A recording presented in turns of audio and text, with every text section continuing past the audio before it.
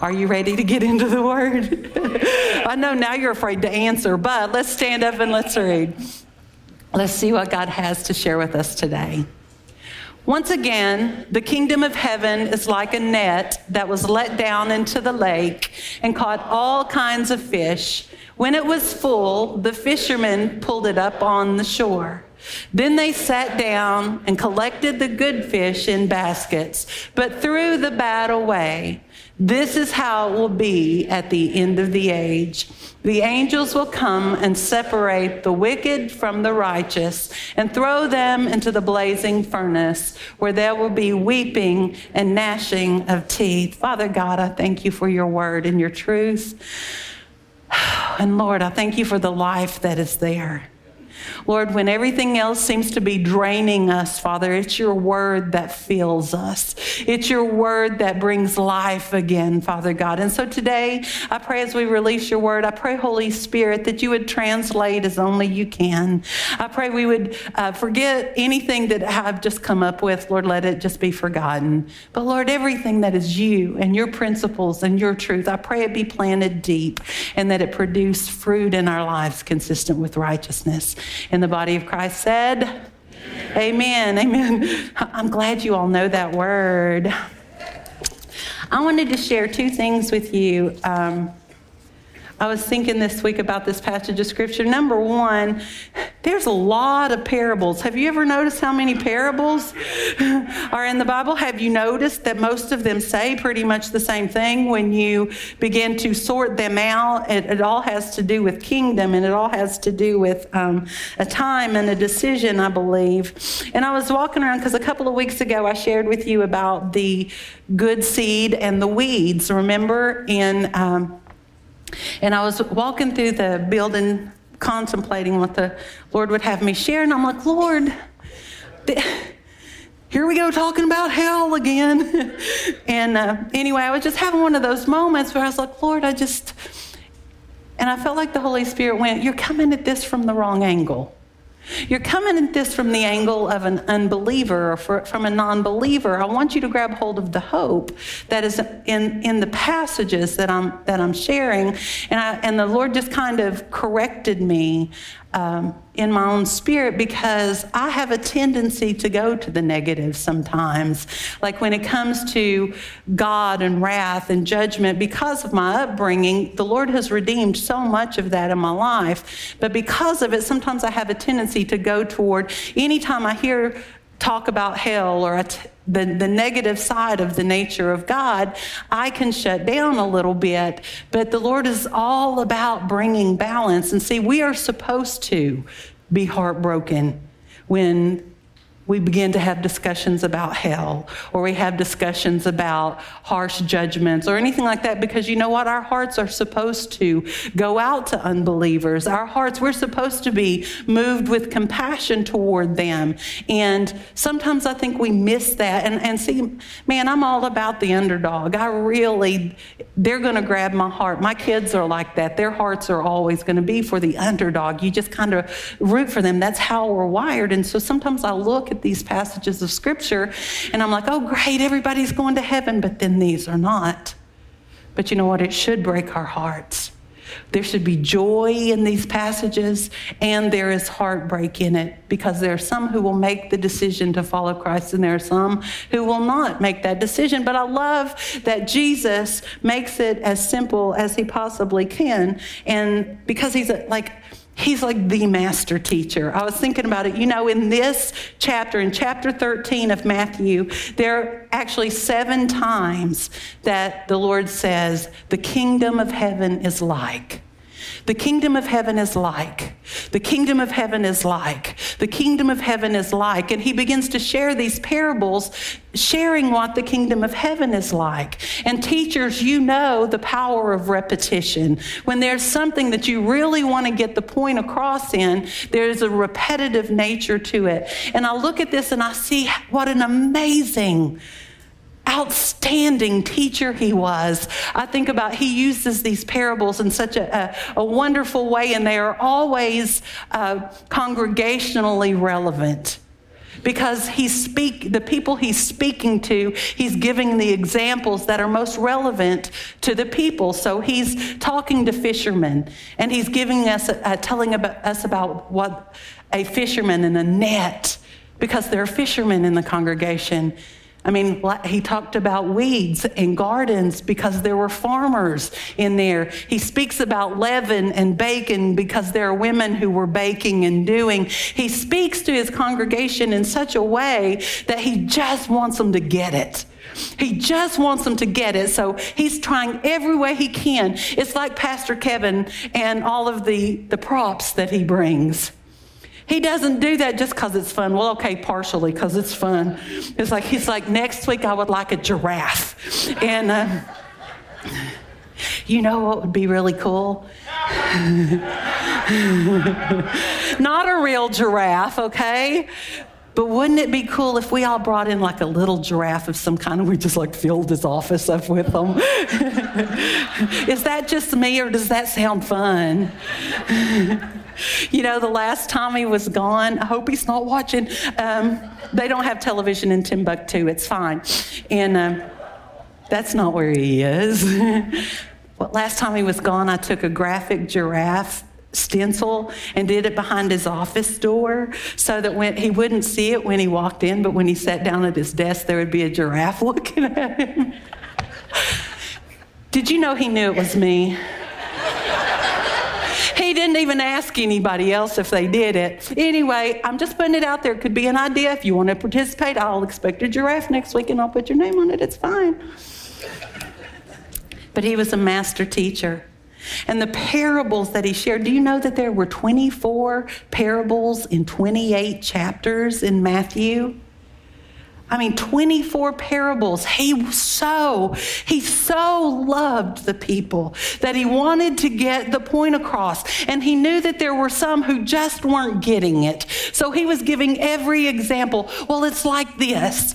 Oh, wait, it's like this. And he just wanted to, wherever they were sitting, whatever they were doing, I feel like when he was teaching these parables, he was getting the key to different ones. Okay, this one will unlock it in that life. This one, they'll understand it and it'll unlock it in that life, because his heart is always for you to get it. And so the disciples go to him and they're like, actually, chapter 10, the disciples go to him and go, why do you keep talking to them in parables? Why do you keep doing this? And he is so patient and he's so good, because that's just Jesus. And in chapter 10, Jesus tells them, because guys, you know. You hear it and you understand. And you see it and you understand. But they hear it and they don't understand. Or they see something and they don't understand it. So he spoke in parables because, yes, I understand you get it. And this might seem elementary to you, but they don't get it. And I'm trying every key that I have at every door to try to unlock that understanding in them that there is a time that is coming and there is a decision that must be made in order for us to enter into the kingdom that he has prepared for us. And as hard as it is sometimes to think about the weeds being torn away from the tare, or the tares being torn away from the good seed, or the fish being separated, and, this talk, the opportunity is there. God is so faithful, and he is providing every opportunity he can possibly provide in order for the people to get it. So he says, again, I tell you, again, I tell you, again, I tell you. Now, this passage of scripture, when it opens up in the literal translation, it says a net. The word is a drag net. The picture is a huge and heavy net. A drag net is not the show from the 60s, although that's the only one my father knew. I'm like, how many times a week does Dragnet come on? Because it feels like it was on the TV every night. But it wasn't, I'm assured. But this Dragnet was heavy and it was weighty. And it wasn't one of those little nets that, you lean out the side of the boat because you got a good fish and you lean out and you scoop that fish up. That wasn't this net. This net was weighted and it went all the way to the bottom. got thrown out. This passage of Scripture says everything was gathered into it.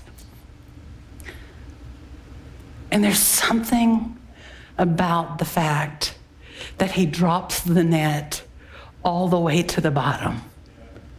Because let me tell you something. I've been there. I've lived on the bottom before. I've made decisions and choices in my life that separated me from him. I have made decisions and choices that caused me to be down and out or despondent or desperate. And in those moments, there are times when you don't pursue him because the enemy comes to you to tell you, look how bad you are. Look how far you've fallen. Look how messed up you are.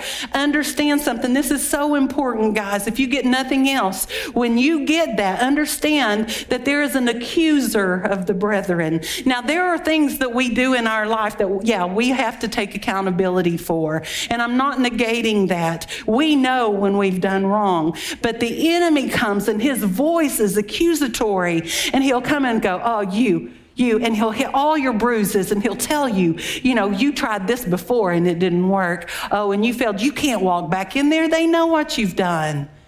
Recognize the voice. Recognize the voice. If it's beating you down, if it's tearing you apart, if it is accusing you without recourse, let me tell you something. God will bring correction in your life, but there's promise behind it.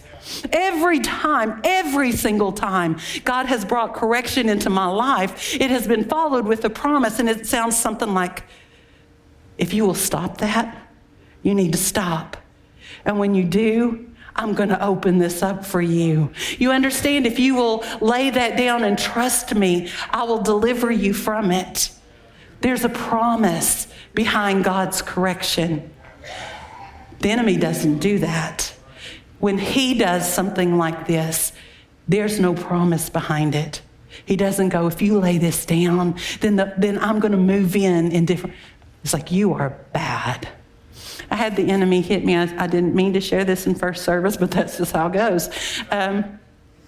I have felt like I recognize the enemy's voice in my life when he comes and he doesn't hit me like he used to hit me, with things like he used to. But just a few weeks ago, I had driven over to my son's house, over to Aaron's, and I was taking him some food because not that Kate cooks for him all the time, but I just take a notion every once in a while and want to cook for my kids. And I know Hal wishes I would cook for him, but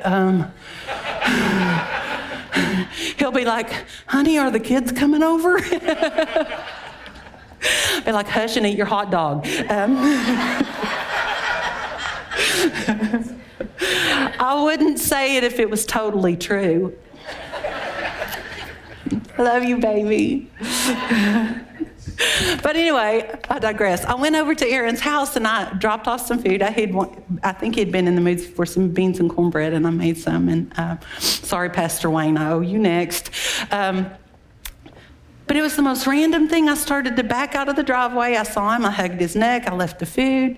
Everything was great. And I got about halfway out his driveway, and as clear as day, the enemy just went, you have been such a disappointment to him.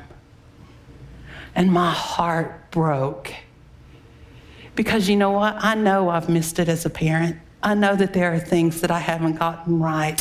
And I know that there are things that I had messed up. But man, it was like somebody just sucker punched me. And I started crying in his driveway. And I thought, God, I don't ever want to disappoint them. Lord, they know I love them like crazy. But I made it about 3/4 out of the driveway. And all of a sudden I went, oh my gosh, I know that voice. I know that voice. But that 1 second with that one voice hit every bruise that I have. It hit every one of those doubts that we have as parents to go, did I really mess them up? Maybe you're not at that phase yet, but you'll get, I pray you don't. It's like, did I really do that, Lord? But every bruise, Aaron, I love you, buddy.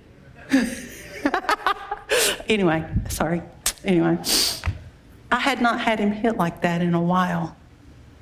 And I felt like, you know what? That's what he's doing to you too. Some of you have made some choices in your life that have caused the enemy to just come and rise up and attack and hit. And I want you to leave here equipped to recognize the voice of the enemy and to understand that a price was paid for you so that you don't have to live in that. You don't have to believe that. You don't have to be a part of that. And that, it got me moving toward this decision that we make, whether we're going to be a believer or an unbeliever. And for some reason, I was thinking about a tract that Pastor Harvey loved to pass out, and I had gotten those same tracts when I was young, and it used to freak me right out because that was back when we knew that tracts would get you saved. And so we would make them as harsh as possible, and so this particular one was called This Is Your Life. I know that there was a show called that, so that's probably what they brought it from, but it's called This Is Your Life. And it opens with a man, smoking a cigarette and having a drink because both of those things will send you to hell. And people who don't know me are going to go.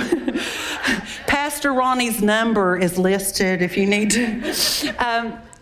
But the angel of death comes and he takes this guy, and he's cut down in the prime of his life, and he starts flying him toward heaven. And the guy looks at the angel and says, heaven and hell are both on earth. I've believed this my whole life. And the angel's basically going, oh, you were mistaken. And he says, you have an appointment. And the man's like, I don't have an appointment. And the angel's like, yes, you do. And so he takes him into this room, and there is a screen. They have Sykes in the Bible, by the way. And there's a screen about this size, and it says, this is your life. And it begins to play out the scenes of his life. And I was so mortified. Because at 11 years old, the kind of sin I'd been into. Okay, I might have dyed my sister's Barbie doll's legs purple, but in my defense, she left their legs hanging in the pool water, so things happen. Anyway, but that screen just mortified me because I thought, and they threw this scripture up there out of 1 Corinthians that says, there is nothing that will be hidden. Everything will be brought to light. And I thought, oh my Lord, Jesus, they're going to play all of it on the screens. And all through life, and there's one portion where it starts to play, and it shows the man, he's sitting in a church pew, and he looks over at the angel, and he says, see, I'm good. I went to church. And then the next block shows what he was thinking about in church. And it's like the ball game, and I wonder if roast is going to be good for dinner, and some of the things y'all are thinking about right now. And I thought, oh no, I'm even accountable for what I'm thinking when I'm sitting in church. I'm in so much trouble. And then I found out that we get to choose a life. There's a second portion of this thing that you really don't hardly even get to, because all of the bad takes like 2/3 of the tract, and then there's one page of, but if you give your life to the Lord, and these are the passages of Scripture. Man, I want to major on the other.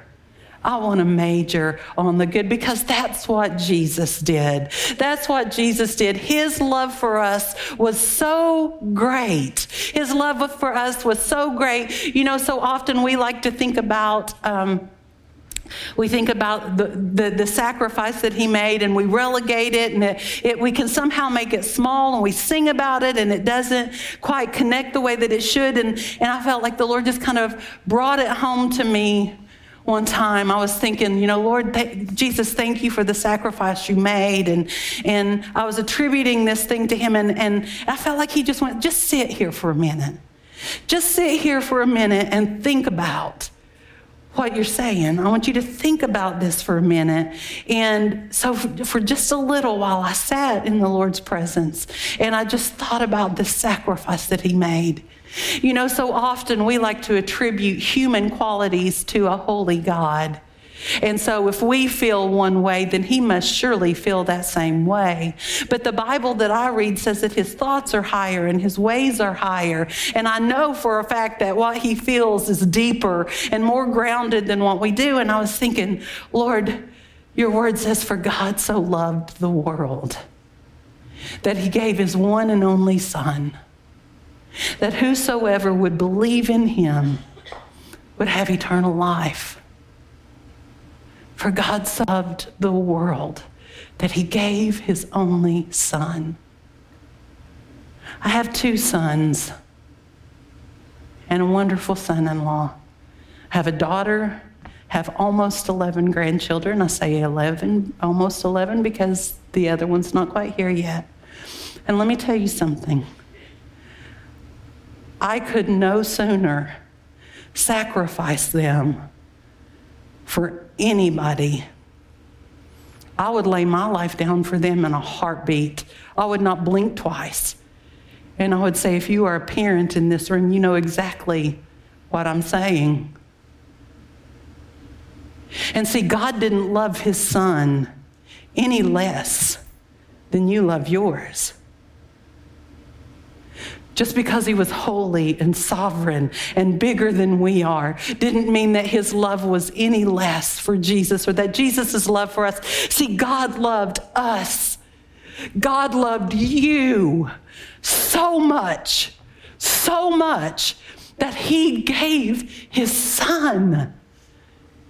He gave his Son to die for you.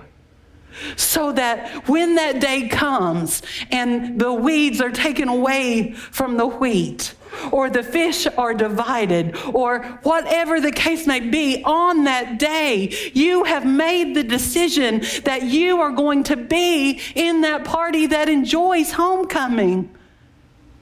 Homecoming.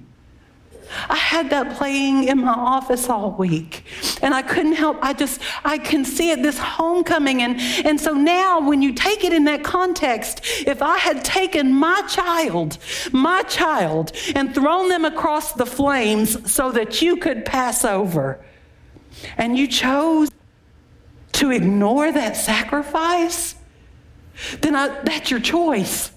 I've given everything I have in order for you to cross over. Jesus has given everything that he has in order for you to cross over and to be a part of that homecoming. Because let me tell you something, it is going to happen. It is going to happen.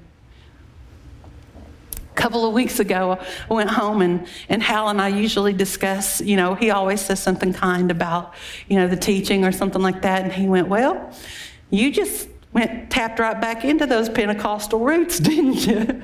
And I must have looked at him mean, because he went in a good way. And I said, what do you mean? He said, well, you just started talking about the sky splitting and Jesus returning and all of those things. And I thought, yeah. And then right behind it, I thought, when did we stop?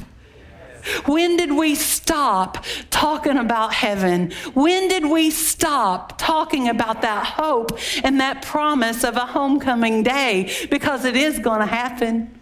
It is going to happen. When did we stop? And see, the Lord took me, I'm like, Lord, why did we stop? I know now the most popular teaching you can do is let's talk about your gifts. Let's talk about your abilities and where you fit in the kingdom, instead of talking about the kingdom itself. You know what I mean? It's like you put a sign out there that says prophecy conference, you will fill it up. But let's talk about saving souls conference. Ribbit,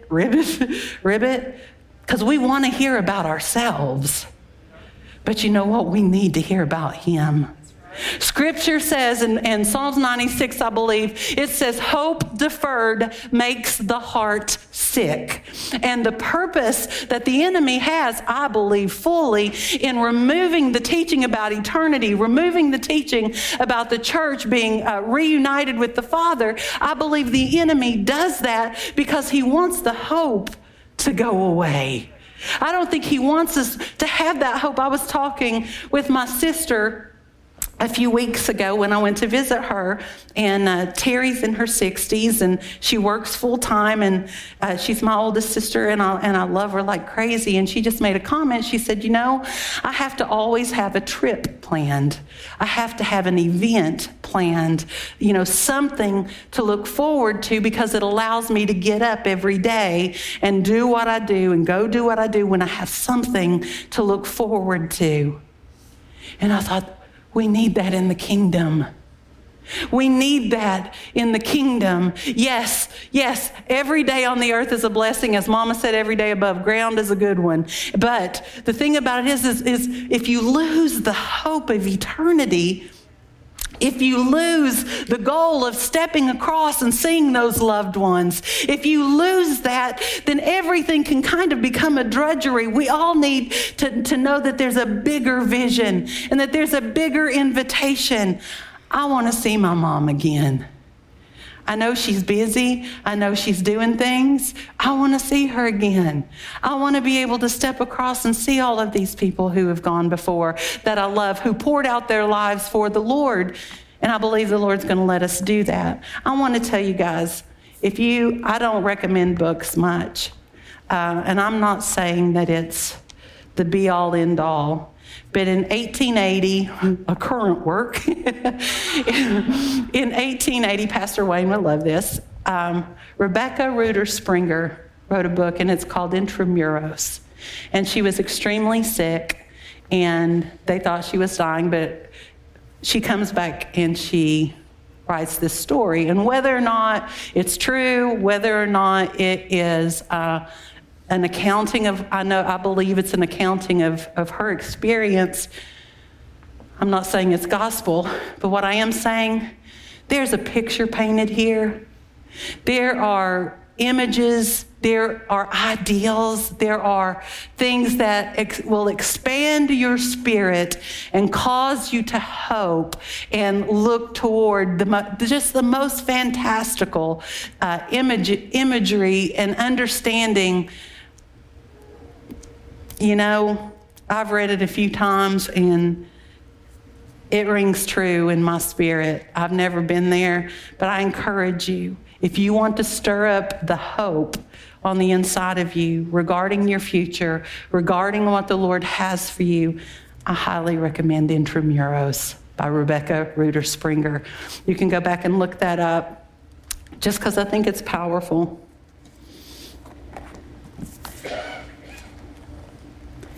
Proverbs 13:12. I know this much. I know that the Lord, that was the scripture that I wanted you to get, Proverbs 13:12. Hope deferred makes the heart sick. But then in 1 Corinthians 4, I just wanted to read this to you. I'm going to bring the praise team up. We're not going to stay a long time today. Because the praise team's like out in the lobby sucking back the coffee, and it's like we got 13 seconds to get in.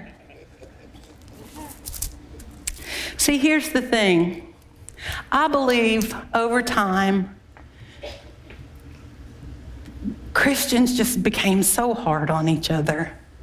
It's like we had pure motives, and we wanted to teach the right things, and we wanted people to find Jesus, and we were trying to shove them through holes that they didn't fit into.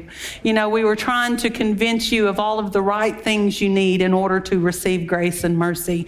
And grace and mercy are enough. And what Jesus did was enough. And so I don't want to frighten anybody into away from hell. That's not the Jesus that I know. That's not the God that I know.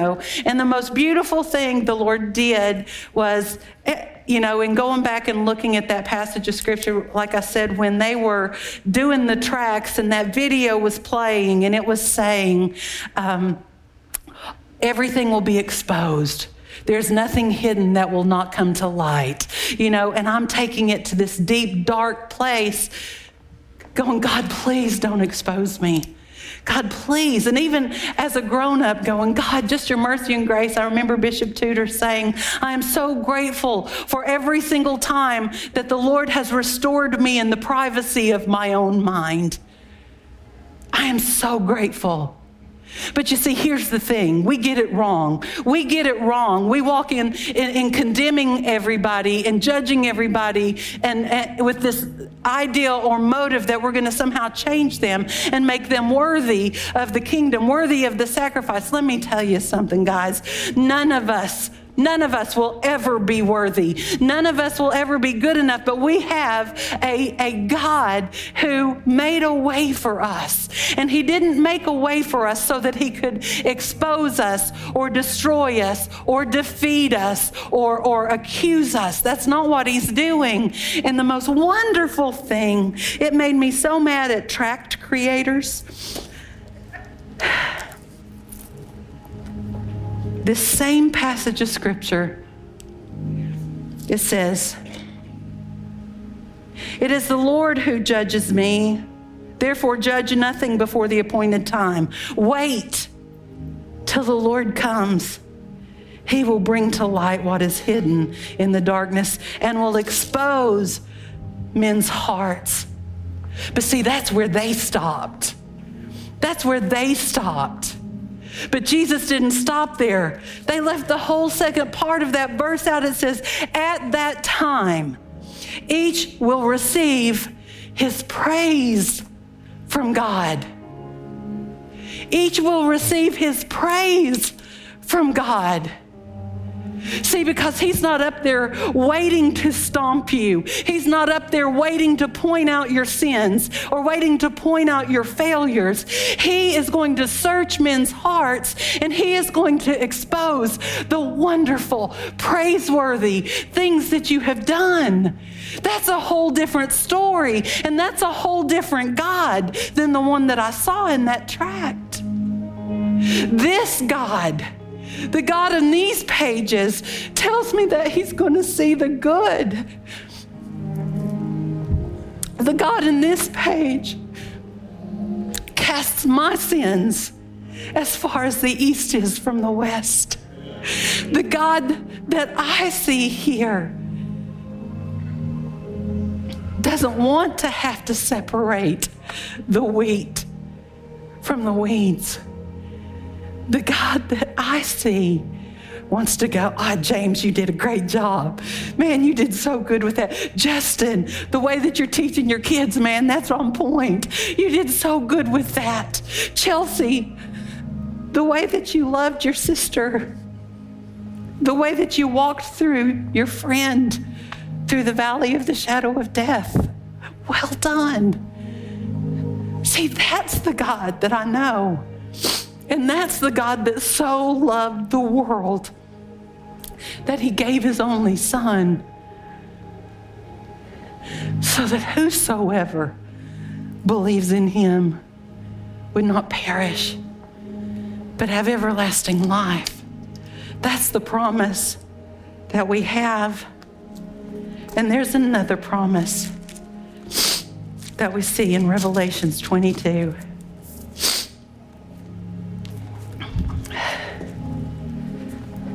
Behold, I am coming soon. Behold, I am coming soon. And then listen, it says, behold, I am coming soon, and my reward is with me. And I will give to everyone according to what he has done. I am the Alpha and the Omega, the first and the last, the beginning and the end. Blessed are those who wash their robes, that they may have the right to the tree of life and may go through the gates of the city. Behold, he is coming soon. He is coming soon. He is coming soon. God is not a liar. He finishes what he starts. He completes every work that he begins. And he who began this work in you will complete it. Behold, he is coming soon. He is coming soon.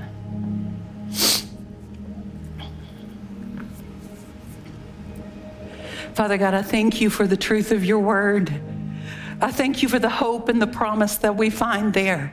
I thank you, Lord, that you are not a man that you should lie, but Father, you are going to do everything you've said. You will do every jot and every tittle, every single thing in the word will be fulfilled because you are who you are. You are I am. And I thank you, Father, that you do not change. And so, Father, I thank you for this moment and this opportunity in the room. I thank you, Lord, that the net has gone out. I thank you, Father, that you are drawing those in today. I thank you for the hope, Father God,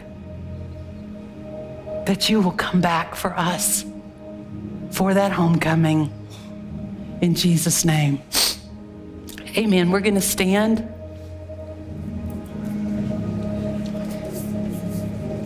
And you know what? There might be some who need to just talk to the Lord. There might be some that need to cement that decision that you've made between believing and not believing. I want you to know the altar space is open.